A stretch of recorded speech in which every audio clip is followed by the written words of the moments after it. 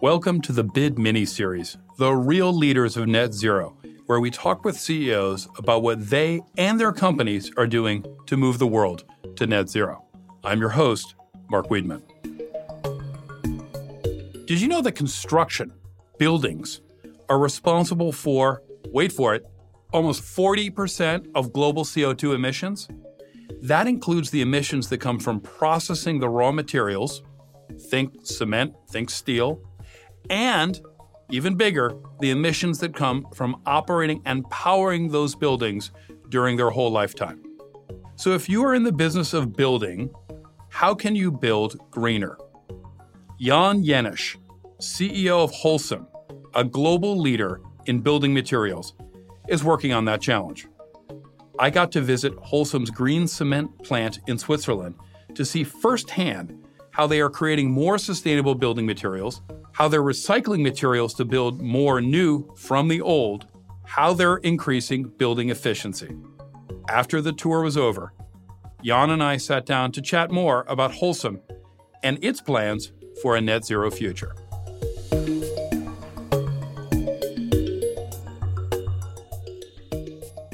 Jan, welcome to the BID. Tell us about Holcim.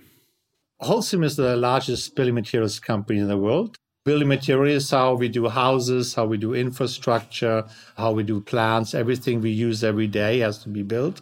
And we come from originally cement, cementitious material. Now we move also in more sophisticated, state-of-the-art applications like roofing systems, where we make big inroads the last 2 years and become one of the leaders globally. We have 70,000 employees, and that needs a strong strategy to bind them all together and be successful. Let's talk about the basic chemistry about cement and concrete. How do carbon emissions happen? We have basically two sources. So for cement, one of a product with high carbon footprint, we have about 40% of that coming from the energy we are using to produce cement, which traditionally is fossil fuel based. To burn it hot. To burn it. And nowadays, of course, we go to renewables, we go to alternative fuels. And the other 60% comes from a chemical reaction when we transform the limestone into a cement stone. And that also needs to be decarbonized. So we are using alternative raw materials, which are already decarbonized, to transform without this carbon emission. So I think this is critical for people to understand. Any concrete they see anywhere in the world, the very chemical reaction to make the concrete involved big carbon emissions. And the energy to heat it up, to actually create the process, itself takes lots of energy, lots of carbon emissions. So how do you break that apart and bring down the carbon content? Absolutely. It's true for all building materials. You talk about glass or steel or plastics. They all have a relatively high carbon footprint. And concrete is the most used material after water, right? Because everything we do is such a fantastic building material for all the properties it has. So we have to use it also in the future, but decarbonize it. So how we going to do about it? So first of all, we need to use decarbonized raw materials to not have the chemical reaction. Then we have to use 100% alternative fuels and renewable energy to operate the plants. And then we have to also use alternative materials to use less virgin or fresh cement material. So we just are using, for example, construction demolition waste is one big source for us, where we are already the biggest recycler. And we use construction demolition waste as a raw material, but also to put straight away in our new products. One of the points Bill Gates makes in his book on decarbonizing the economy is that the world, especially the poorer world, needs concrete for better living standards. So if we're going to have a better world for people to live in, better homes that's durable and safe, how do we decarbonize something that inherently emits carbon when you make it? We decarbonize the process and we decarbonize the materials we are using. It's possible. We have been on a nice tour in one of our plants today, and you can see how much different roadmaps we have in place to decarbonize. And we just launched 3 years ago our first green range of products, EcoPlanet for cement, EcoPact for concrete. And these products have the simple promise that the CO2 footprint is at least 30% reduced already by applying the principles we discussed, alternative raw materials, alternative fuel, but also different minerals and recycling into the final product. So you've launched a whole new range of branded products, which I think is new for you, having a consumer-oriented or architect-oriented brand. Absolutely. I had to convince my own people first to make this green range. And I'm glad we came to that decision because that gives us a whole new dimension for the customer. So suddenly sustainability is a part of the buying process, is a buying criteria. And for us, it's a unique selling proposition. So that gives us actually now a lot of space to engage with architects, with homeowners, because they are the ones who want sustainability to happen. So decarbonization, how does that relate to your business strategy? Oh, that's at the core of our strategy. Without decarbonization, you don't have a license to operate in the future. So we made it an opportunity, and we want to be the fastest leading the sector of construction building to decarbonize totally Holcim, but also decarbonize the way we build and the way we live. Beyond using substitute materials as an additive and also using some recycled concrete, what else can you do? Well, you have a whole range of different minerals you can use as a raw material. That can be waste material from factories or waste from the cities. That can be construction demolition waste. Then we have a full range of alternative fuels. We are one of the biggest alternative fuels users in the world. So you get that from factories to municipal waste. And then finally, we have a whole range of minerals we can mix into the cement for the final mix to lower the actual cement content. So we can get the carbon content just using some basic substitutions. Now, as we use your product, designing buildings, how can we actually change the carbon content of a building through design and how we build? So the materials is one thing, but we also have to build smarter. We have a huge demand to build more, and we have to do this much smarter and with less. So, for example, today, are building materials really used efficiently?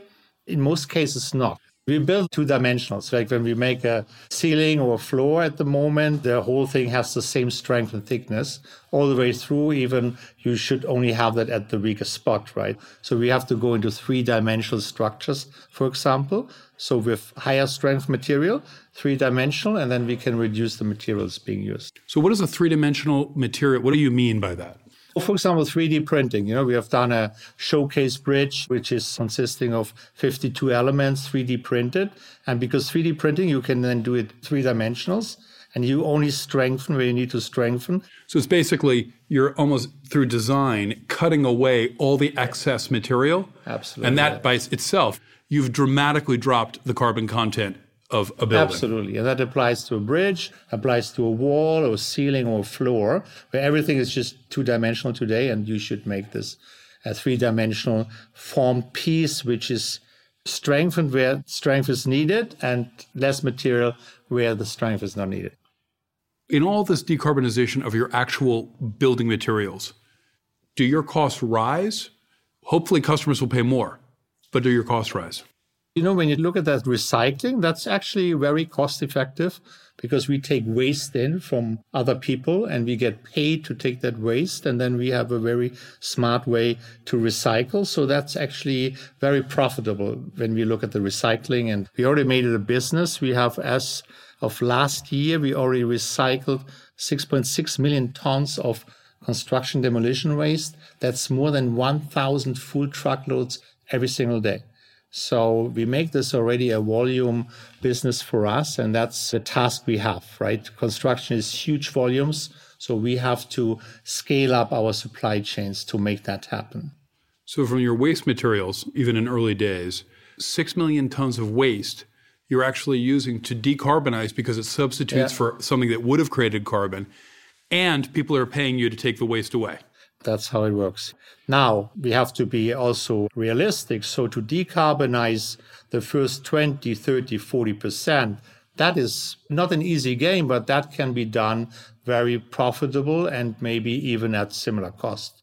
Then to decarbonize more, that's then will cost us over proportional more money.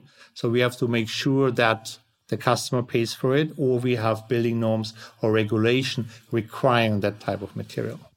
We visited your quarry today. Talk a bit about how you're automating your quarry. It runs 24/7, and we need to automate it, not only to save costs, but also to make it a safe place to work. When you operate 24/7, you don't want to have a big workforce. You want to have automated processes. Now, the quarry was an area which actually was until today very manual, right? You have a lot of equipment. You need a lot of people to operate the equipment. And today we visited a quarry where we have the first fleet of autonomous and electric trucks, and that's fabulous. We are now testing that equipment this year, and it will run fully with the full fleet from beginning of next year. What I found amazing about visiting is that you're going to have a fleet of trucks. They're smaller than traditional trucks because your labor costs are gone. Therefore, you can actually run them in smaller units. And when you put it all together with lower maintenance, and even though the trucks cost more than a small one with a driver, you're actually going to be reducing your costs and reducing your safety risks because quarries are extremely dangerous places. Where else do you see automation happening throughout your factories and your plants? So we take that along. The quarry is still a big task, and then we have to also replace all the other equipment and make them automized, and autonomous, and all electric. I think that's what we're trying to do over the next few years. We have also seen all our digitalization of the plant. So we are using now to observe the plant. We have drones. We had this electric robot dog. Right? The animal, the walking dog. The animal. And what's great about all these things, it's also less risk for the people because they don't have to climb in any silo or they don't have to climb up any chimney. And this equipment is collecting much more data because they register vibrations, noise, temperature. With all this automation, eliminating dangerous jobs, but eliminating jobs, how does your workforce react? And what do you think is the long-term social impact of this relentless digitization and automation? I think it's positive because when you see now the process we describe, I need more people in the lab because to take recycled material in and recycle, I have to make much more quality check of the incoming material, of the outgoing material. I have to operate all those drones and the animal and the electric fleet. I need smart people. And I think that's a great job development because the workers we have now, that's the generation. But I think the next generation, they don't want to necessarily work at a factory, but they would be interested to be a more sophisticated handler of all this digitalization. So I think it's a very positive development. Well, I can certainly see how to attract a kind of talent that you might otherwise struggle to get. Yeah. People who are actually really, they're engineers or even like supervisors of machines. Recycling and the circular economy. How do you see the main places where Holcim can actually drive business results by recycling? So I think last year we recycled more than 50 million tons of material from alternative raw materials, alternative fuels, but also to these new mineral sources we are having. And we promised to double that to 100 million tons by 2030. That's for us a great new dimension of the business because you can imagine, we talked about the demolition waste. I'm already taking back 1,000 truckloads a day. And we promised not to double it, but bring it to 10 million tons by already 25. So basically then I'm at 1,700 trucks a day and I have to make all that supply chain work. So I have to be able to get the trucks in. I have to have the recycling station. I have to have different silos because you get different qualities of material out of the recycling. While demolition waste is fantastic, you can recycle 100%, no downcycle. You get different qualities depending on the input. So you have maybe a lower grade of recycling, then it goes into roadworks. You have a higher grade, it goes into concrete, and then you have the highest grade you can even use back in the cement. Carbon capture. How are you thinking about it? How does it work? We have more than 30 projects around the globe for carbon capture. So for storage or for usage, I think it's fantastic. We have piloting. We're going to see the first plans of Holcim using carbon capture before 2030. Depends a bit on the legislation or the framework you have in each market. One thing is important when we talk carbon capture is carbon capture comes at a cost, right? So you can calculate this will be 60 euros per ton of CO2 or 100, or maybe in some cases 200, where the framework is not so perfect. So one thing is key for me. I want to decarbonize as much as I can with all the initiatives we talked about, because I want to actually capture as little CO2 as possible. Then I will be the winner. So not just produce the way you produced and then put a carbon capture on top and take 100% of your current CO2. You better reduce that by 50% and then you carbon capture. Emerging markets, poor countries, who have low labor costs and generally lower ability to pay for building materials.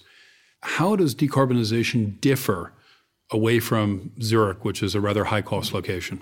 Oh, that's a big unanswered question. If we see now the big decarbonization plan we have in Europe, now the US has picked up, surprisingly for many. So we're going to have decarbonization, I think, in both regions.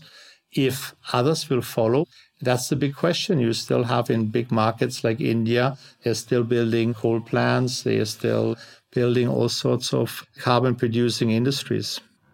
So Jan, you run the world's #1 buildings material manufacturer and the #2 recycler in the whole world. What do you think is the single most important thing that needs to happen to get the world to net zero? I think the biggest challenge we have are the geopolitical tensions we are seeing now everywhere, from the failed Paris Agreement to the current missing world coalition against the war in the Ukraine, for example. And I think this will be our biggest challenge. If you cannot align, then you have Europe and North America with quite strong decarbonization paths, and then the rest of the world not following. That will not be the right solution. Jan, thanks very much for joining us. Thank you, Mark.